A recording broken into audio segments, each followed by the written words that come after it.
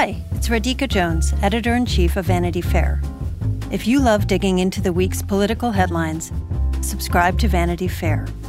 Our reporters take you behind the scenes of some of the biggest stories from the campaign trail to the halls of Congress.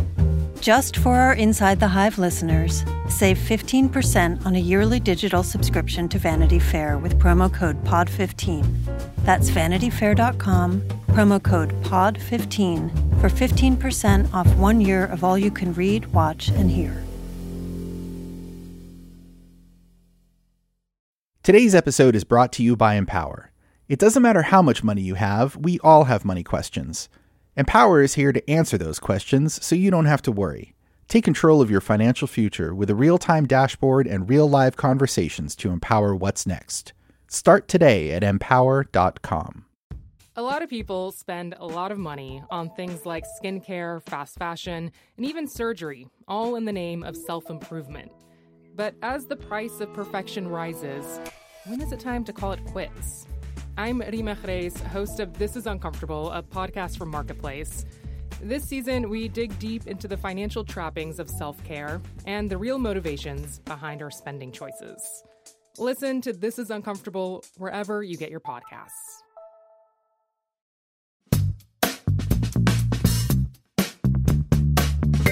Welcome to Inside the Hive. This is your co-host, Joe Hagan. I have a very special guest today, one that takes us to the leading edge of what people want to know about in the next week, and that's Joe Biden with the State of the Union coming next Tuesday at 9 o'clock on everybody's TV and internet screens, and we're going to wonder, what is the State of the Union? And he's going to tell us, and we're going to assess Joe Biden and our nation. And that's why today I brought on Chris Whipple, documentary maker, New York Times bestselling author of The Fight of His Life Inside Joe Biden's White House. He's a contributor here at Vanity Fair. Welcome, Chris, to Inside the Hive. Hey, great to be with you. I'm pleased to have you. You have a long history of being on the inside of institutions like this one, but this is a really unique institution. I was thinking as I was reading the book, gosh, there's a lot in here that I didn't know about what was going on inside. During the transition, for instance, Vanity Fair published a piece of that. And it was sort of struck me that it's something of it tells you a little bit about this White House, how little we knew about it. You know, the Trump White House was like one that we read about every Friday on the cover of the New York Times, and Maggie Haberman generally published those. But, you know, this has been a different kind of White House. Yeah, you know, getting inside was the whole name of the game. I mean, that was the point. And this is really one of the most battened down, leak-proof, disciplined, on-script White Houses that I can remember. So it was all the more rewarding to be able to get in there and spend 2 years talking to almost everybody in Joe Biden's inner circle. Yeah. It wasn't easy, but what I learned, among other things, is that there's a lot more drama behind closed doors than you might expect. Yeah. Well, I mean, when you go back through the litany of things that we have been through since he was elected, it is kind of, you marvel at it. I mean, there's the attempted coup, of course, January 6th. He had a pandemic that was still going on. Later on, there's the pullout of Afghanistan. There's these huge bills in which he's basically fighting with his own party to get major bills passed. There's a Russian invasion of the Ukraine. There's this midterm. But he came into this, people thought, maybe he could be an FDR-style figure, a change. And he did succeed on so many levels, and yet his image remains somewhat muted, and it's partly there's something muted about his profile in the public eye. Yeah, somebody said in one of the reviews of my book, somebody compared him to Bob Newhart without the sense of humor or self-effacing style, which I thought was pretty unfair. Yeah. Joe Biden is not going to electrify the populace. He's not Ronald Reagan. He's not JFK as a communicator. But this guy has been underestimated time and time and time again in his political career, and most recently during the midterms, as we all know. But I really see my book and the Biden White House as a political thriller in 3 acts. The first act is the unbelievably fraught transition, and I report the untold story, some of which was excerpted in Vanity Fair, of how the transition really came down to one guy inside the Trump West Wing who, under Trump's nose and without his knowledge, kept the wheels of the transition turning. And it's just an unbelievable, untold story until now. The second act of the book is the first year of the Biden presidency, which was really overshadowed by the disastrous evacuation of Afghanistan, which set off this long slide in Joe Biden's approval ratings. And the third act, I really think, begins on February 24 to 2022, when Vladimir Putin invaded Ukraine and Biden rose to meet that moment. He was uniquely qualified to rally NATO and the Western world against that Russian tyrant, which he continues to do. And that, of course, was followed by a string of legislative successes that rival LBJ, and then defying all the predictions in the midterms. So, this is a guy you should not underestimate. Yeah. In many ways, he was elected to not be like Trump. And part of that was the way he went about campaigning has also been similar to the way that he has run the White House, which he seems to be almost rope-a-doping. He's pulling back, and everybody's, his polls go down. You think you're going to count him out, and then suddenly he pulls a victory from the jaws of defeat. And the most impressive for me, I know there were many, was that, we just saw this GOP House melt down trying to elect a speaker. And somehow, though, on the left, Biden was able to bring the progressive wing of his party to the table, to keep them coherent, especially as we came into the midterms. How did that happen? I mean, how did he, we had, of course, he had Manchin and Kristen Sinema on the one hand, but he was also stuck with the other side of a very loud and very demanding progressive wing. Well, I think the answer is a twist on the old expression. The Republicans don't belong to any organized political party. Those are the Democrats. Yeah. They are now an organized, disciplined party. And you have to give a lot of credit, I think, to Biden, but also to Ron Klain, right?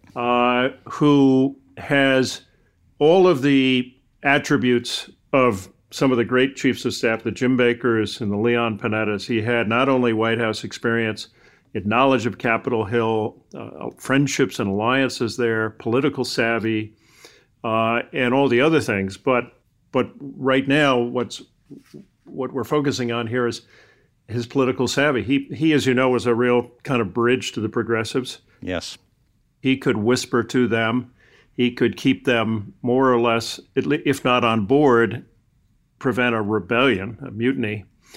It didn't look pretty during that whole long, ugly period of months of sausage making with Build Back Better and the bipartisan infrastructure deal twisting in the wind.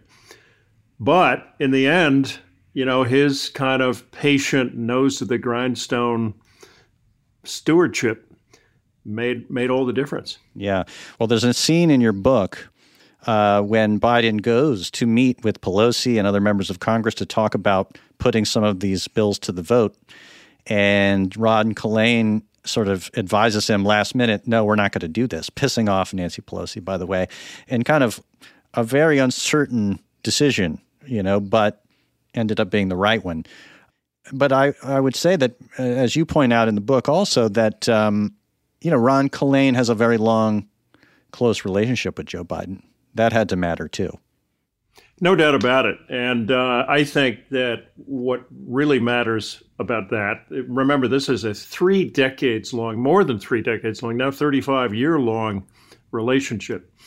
And what that gives Ron Klain, what it gave him was the ability to tell Joe Biden what he didn't want to hear. That's not easy for a guy who's been around as long as Joe Biden has been. You've really got to have some credibility and a real basis for doing that. So, for example, Klain was able, in the walk up to the midterms, which everybody thought would be a disaster for Biden and the Democrats. Joe Biden wanted to go everywhere and talk about everything and brag about all the stuff he'd done. And Klain sat him down and said, look, Mr. President, you need to go to the following places and only to these places where you're going to do the most good. And you need to talk about women's reproductive rights and the MAGA threat to democracy. And the rest is history. He followed that playbook. That's interesting. We've talked about it on this podcast too, because the media sort of poo-pooed that idea of, overstating the threat to democracy. That was when he did. They were mocked. They were mocked. Yeah. And it turned out to be exactly right, along with the abortion issue and hitting on that. And one of the things I have in my book, as you know, is that at 1:16 a.m. in the wee hours after the election, I got an unsolicited email from Klain, and it read as follows: "Maybe we don't suck the way people thought." Yeah. That was a real moment of unscripted vindication.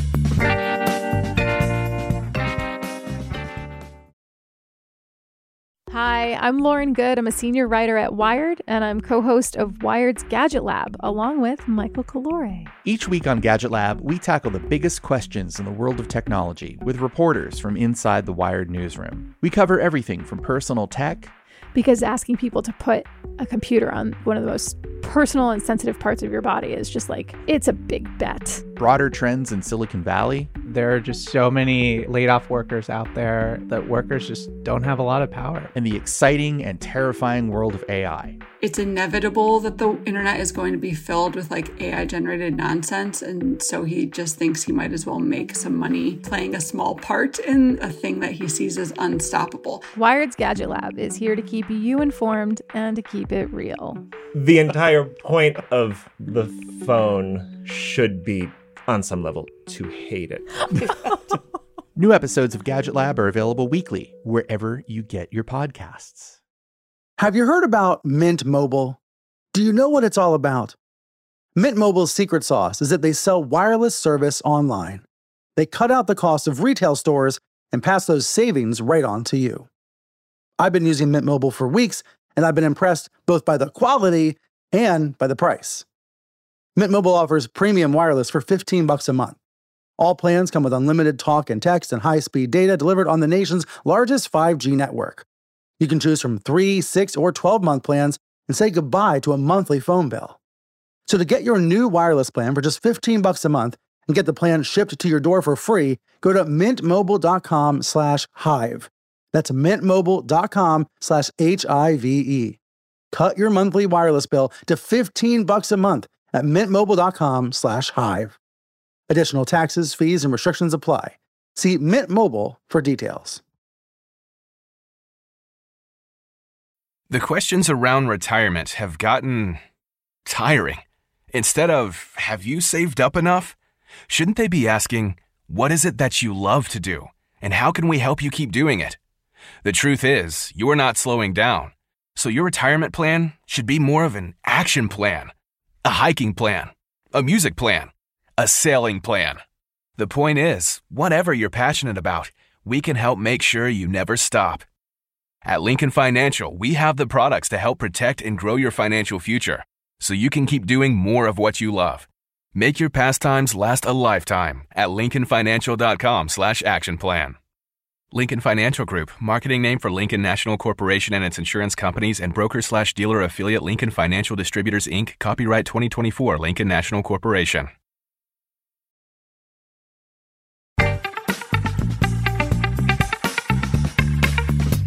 Now we're at a moment, and I was talking to my colleague Chris Smith about this earlier today, where Biden has a new chief of staff, Jeff Zients. Without that deep personal relationship that Klain had. And I wonder what you think that might mean for the White House going forward. Look, I think Ron Klain's shoes are going to be really tough to fill, but Zients is no slouch. I mean, he's got a lot going for him. He's a managerial genius. He's great at making government work. he, ever since he fixed the Obamacare website way back when, Biden has called him his BFD, his big blanking deal. Uh-huh. He's the go-to guy when nobody can fix it. He has a world-class temperament, just like Klain, which is one of the most underrated attributes of the greats, the great chiefs, like Jim Baker and Leon Panetta. He's got all of that. What he lacks is Klain's political savvy and knowledge of Capitol Hill and those relationships, and this long relationship with the boss. He has a good relationship with Biden, but again, we'll see whether he has the kind of relationship where he can sit down and second guess Joe Biden's political instincts. That's a tough one, I think. Mm-hmm.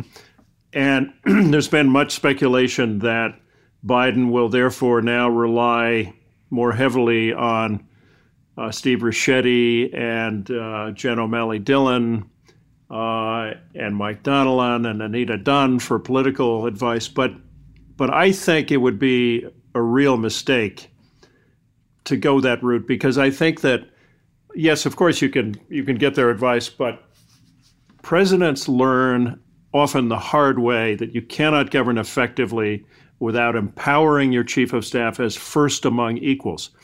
And Zients should really resist any attempt by the president to clip his wings in any way. I think that's history just shows that that's a mistake.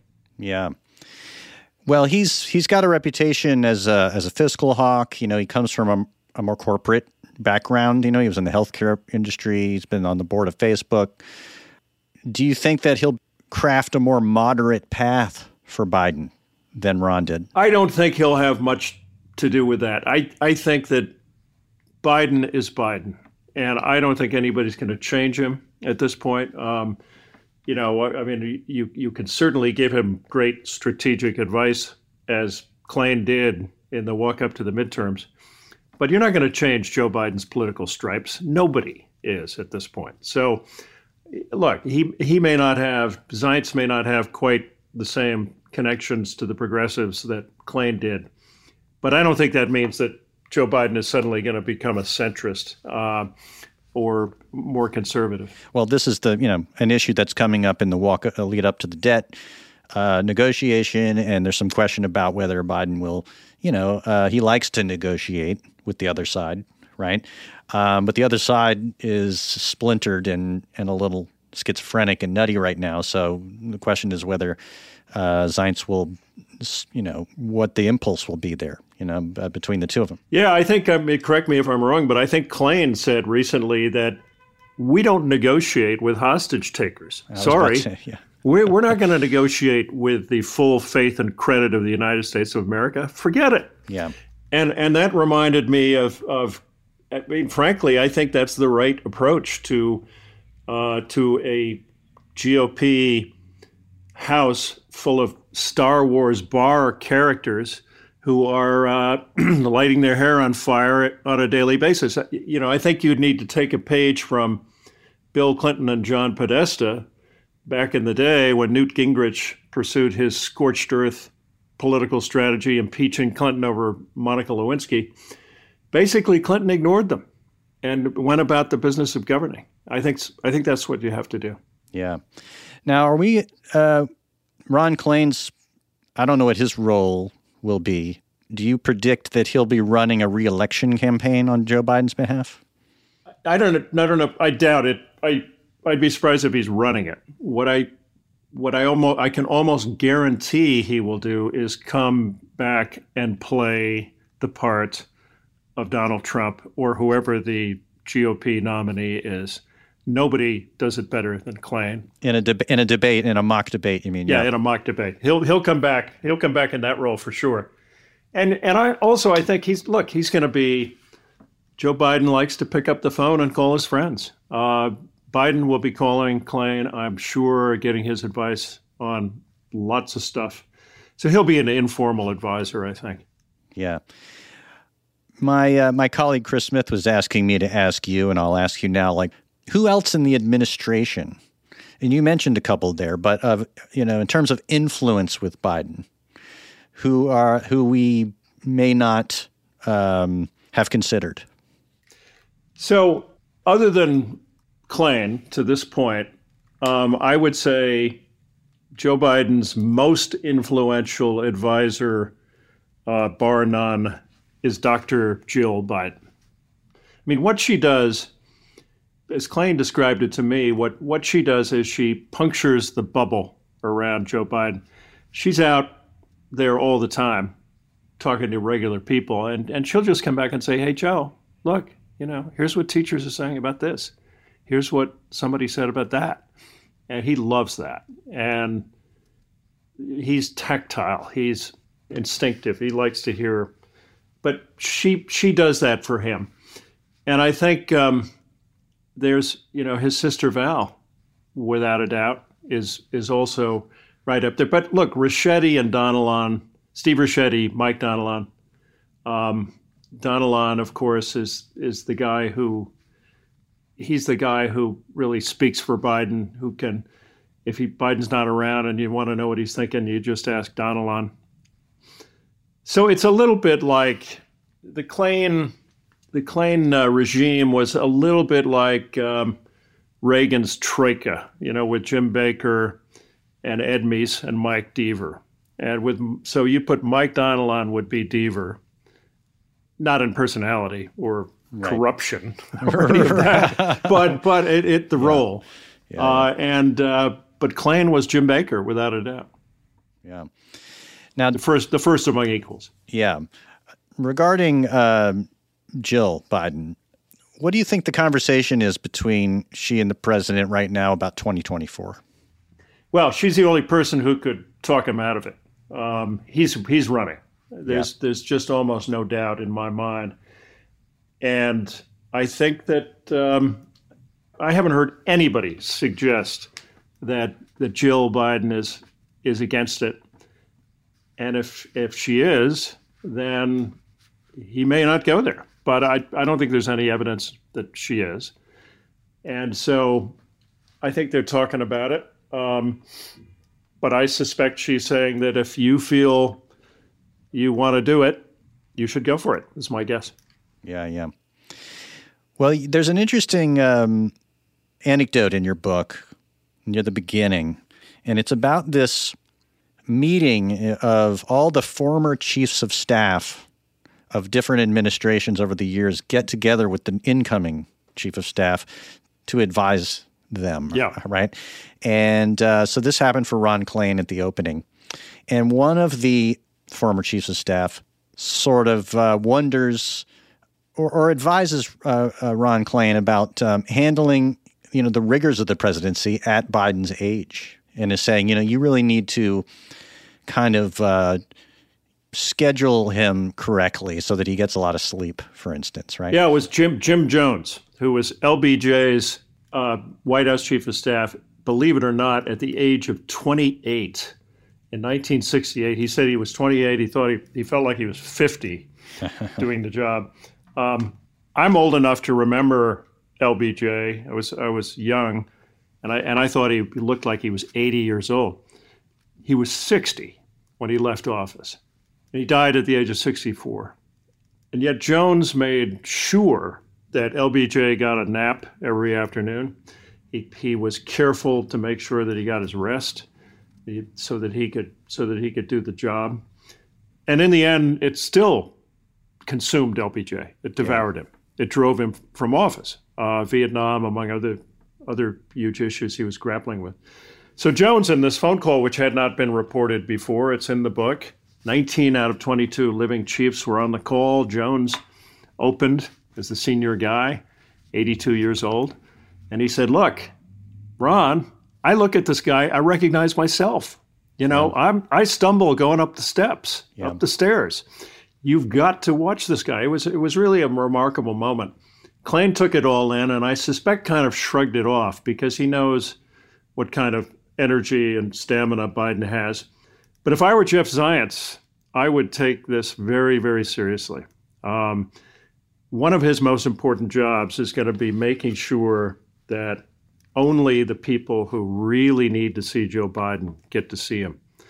He's an octogenarian. He's running for re-election. Zients has got to make sure that he's rested enough to do it. Yeah. And what accommodations did Ron Klain and the staff in the White House make for his age? I mean, were there sort of, guardrails put in thinking about this? I don't think there were. In his first term, first 2 years, I'm not aware of anything that Klain or the staff did I think they probably figured that's Dr. Jill's job. Let her handle that. I'm speculating now because I don't know, but I spent 2 years talking to Ron Klain regularly, and I never heard him talk about special accommodations for Biden's age. When you interviewed him, was it in person? No, I was not granted an in-person interview with the president, but I was offered written answers to my written questions. Yeah. And obviously that changes the whole nature of the beast. Sure. But I got some really revealing answers from him, I think. And one of them involved, I asked him about his worst day and about his best day. Yeah. And his worst day was the day that 13 service members were killed in that horrific suicide bombing in Kabul. Yeah. It was personally wrenching, and I thought it was a really interesting, revealing answer from Biden. I could tell you about his best day, but I'm not going to give you a spoiler here. I'm not going to give the listeners a spoiler.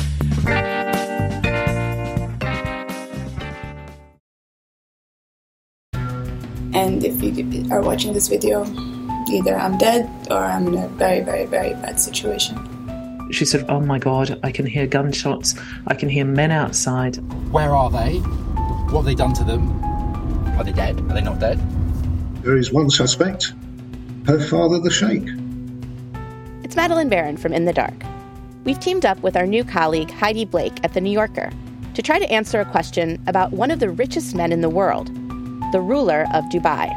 Why do the women in Sheikh Mohammed's family keep trying to run away?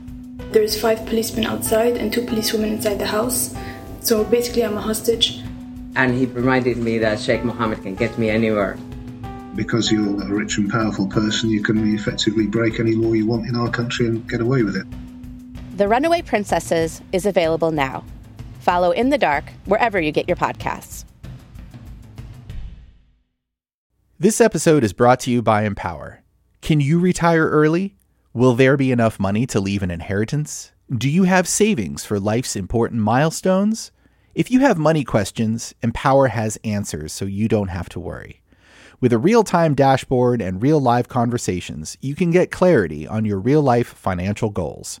Join 18 million Americans and take control of your financial future to empower what's next. Start today at empower.com.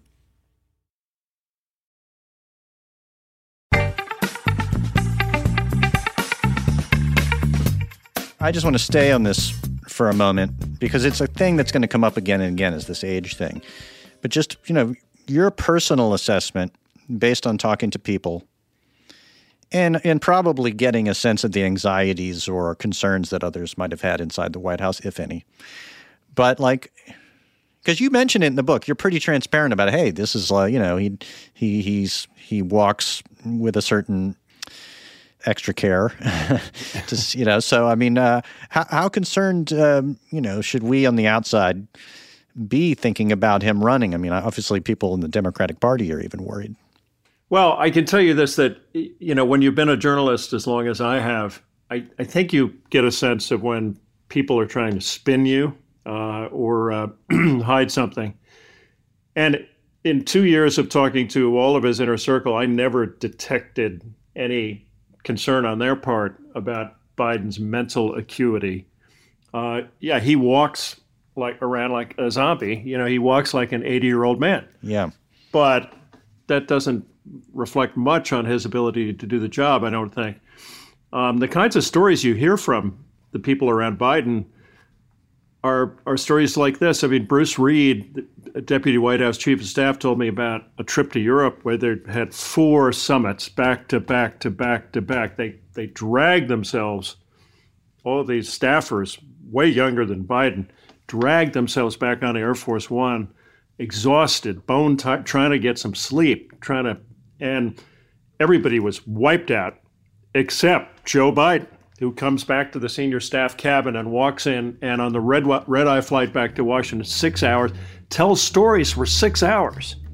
And while they were prying their eyelids open, trying to be polite and listen to the boss. Yeah.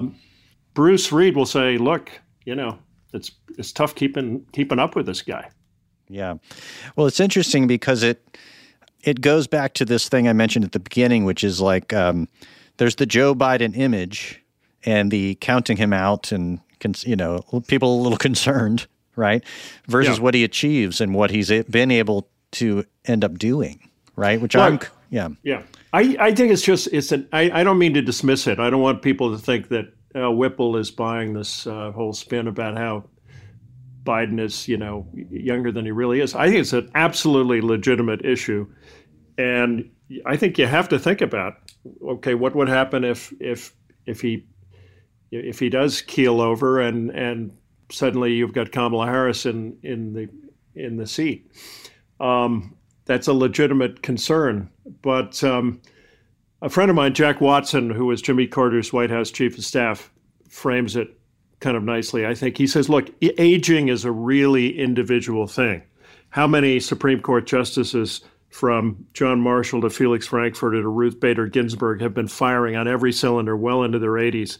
Picasso had his most productive period before he died at 91. Warren Buffett's doing just fine in his 90s. It's a very individual thing. And Watson's attitude is, okay, so let the voters decide. Yeah, well, and they will at some point. And the alternative, of course, being like, a Senator Feinstein, who's, people are concerned, and now there's going to be an election in California. We don't know where it will go with Joe Biden, but it's a wild card, right? And it's one that will be exploited by the right when they run. If they run somebody like DeSantis, who's younger and has got tons of energy, the contrast will be complicated, to say the least. Yeah, it didn't help Walter Mondale too much, but sure, yeah. Yeah, well, that's right. There's the Reagan. And you refer to the famous Reagan line in the debate. Yeah, I mean, but Reagan basically said, I am not going to exploit for political purposes the youth and inexperience of my opponent. That's right. And yes. Which cracked up Mondale along with the entire crowd, and that was it. That ended the age issue for Reagan, more or less. Yeah.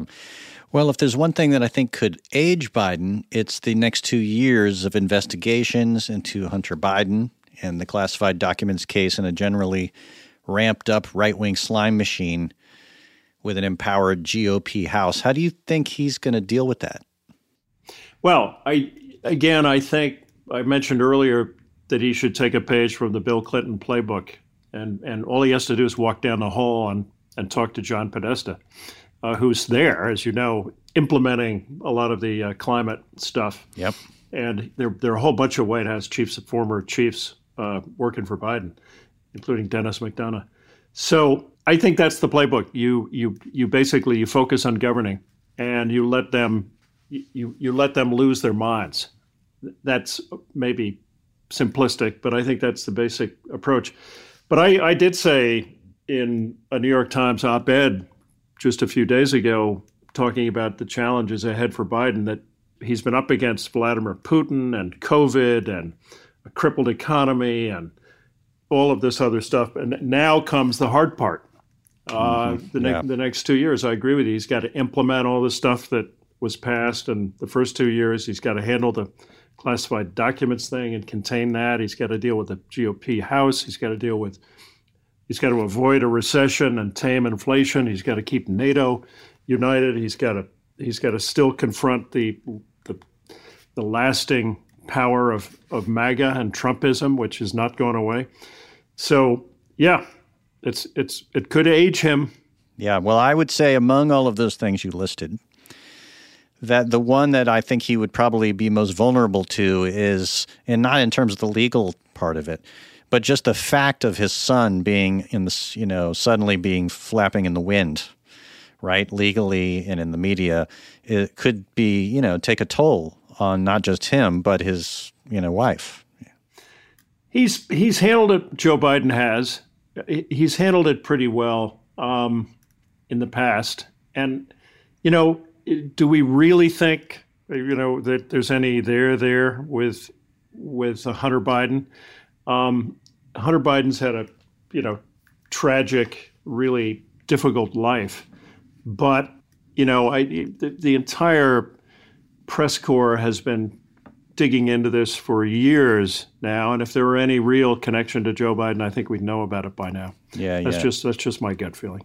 Yeah. Well, we don't know exactly what's going to happen, which narratives are going to kind of be driving our next many, many news cycles. But last year, around this time, Biden came into Congress and he said the State of the Union is strong.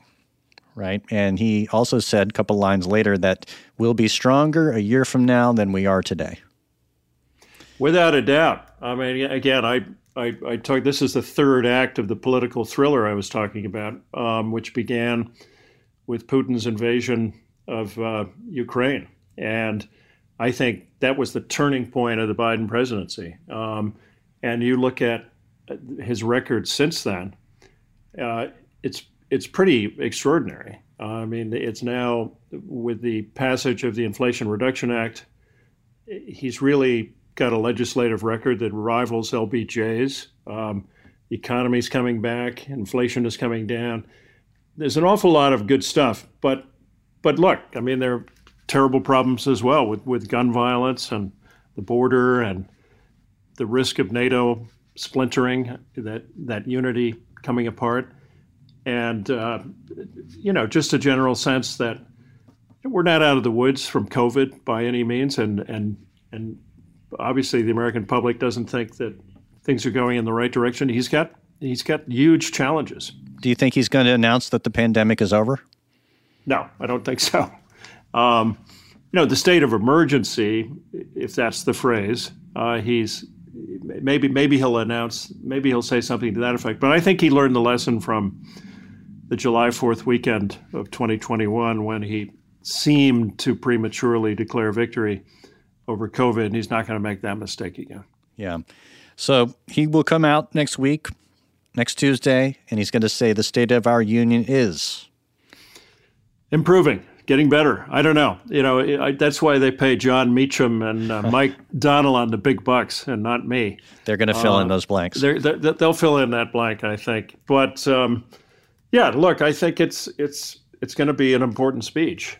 And I think the challenge for Meacham and Donilon is going to be very much like Ron Klain's challenge before the midterms. It's going to say, Mr. President, no, you don't want to brag about every single thing. Yeah. Biden's going to want to. He's going to want to do the entire laundry list of achievements. And I think the challenge will be keeping it short. Right. Editing Joe. Yeah. Well, that's interesting. I mean, it's funny because a year ago, I remember one of the conversations was in advance of the State of the Union is that be careful about too much, overstating your victories at a time when people may not be feeling economic happiness, even if numbers say one thing, right? Now, I was curious if after doing so well in the midterms or, whether or not, that'll be interesting to see how much he allows himself to feel, a sense of having accomplished all of these things. And you're right. I mean, it's like an interesting balancing act. Yeah, it's a delicate balancing act, and I think he's going to want to crow about, as understandably, about a remarkable legislative record and more jobs created than any other president in history at this stage, and all of the other things we're talking about. But it would be a mistake to do too much of that and not be real. I mean, that's what Biden is supposed to be really good at, is that kind of kitchen table stuff, and just saying, look, I think the tone he has to strike is things are improving a lot, but I know you don't really feel it yet. He's got to strike that kind of balance.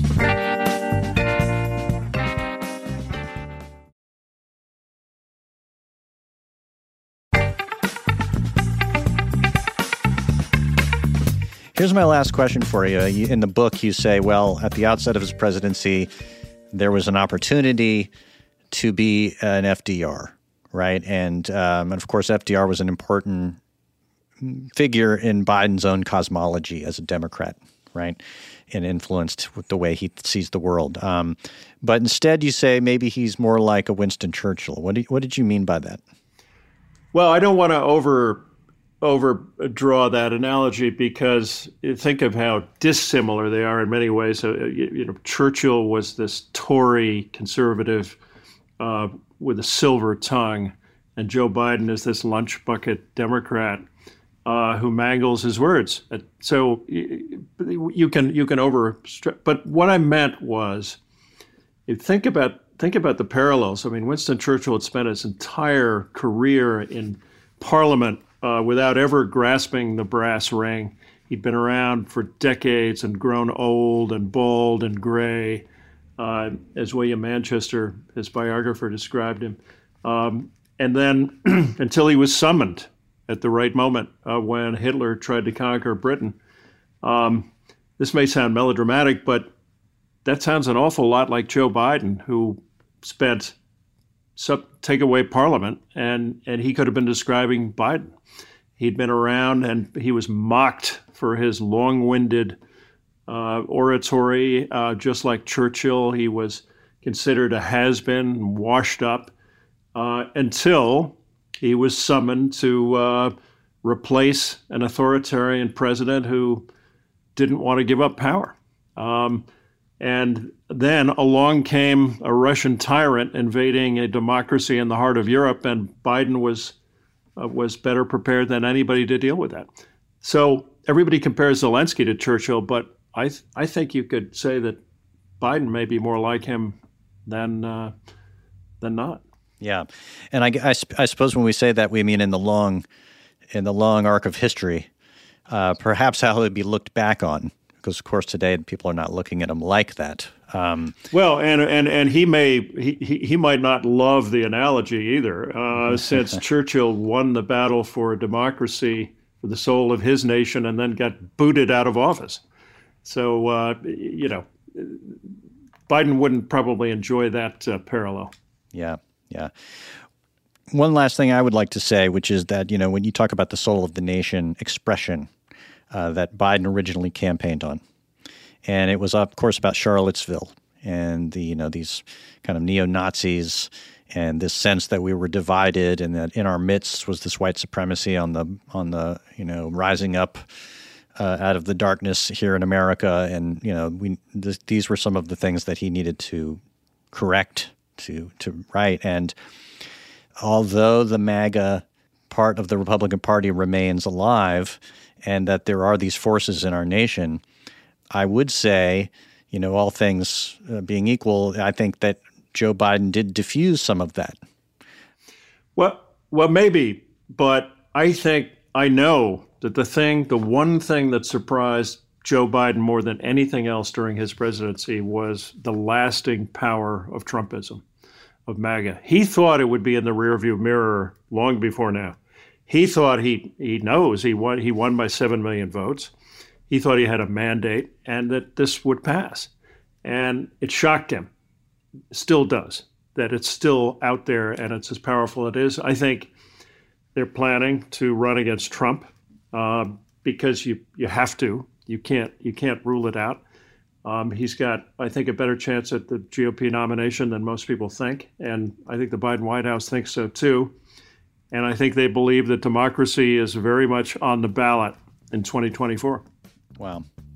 Well, that's interesting.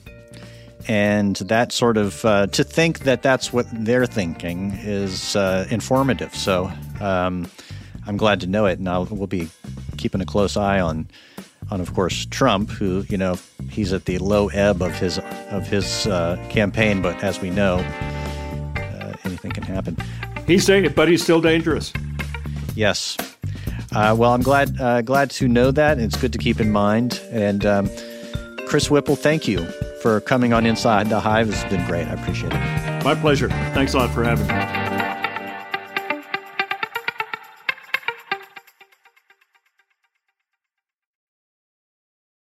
3, 2, 1. Political Breakdown is a daily politics podcast from KQED in San Francisco that goes deep into the issues you care about. I'm Scott Schaefer. And I'm Marisa Lagos. Look, 2024 is gonna get weird. Who decides when there's been an insurrection or not? We're still in the innovation phase of AI. And that is where you see that they're not actually being equitable and trying to build a utopia where we can all use drugs happily together. But whatever happens this election year, the KQED politics team is in this with you. Political Breakdown. Find it wherever you listen to podcasts. This episode was brought to you by Empower. Are you ready for life's important milestones? What will your retirement look like? Do you know your net worth? Empower can help answer your money questions so you don't have to worry. With a real-time dashboard and real-live conversations, you can get clarity on your real-life financial goals. Join 18 million Americans and take control of your financial future to empower what's next. Start today at empower.com.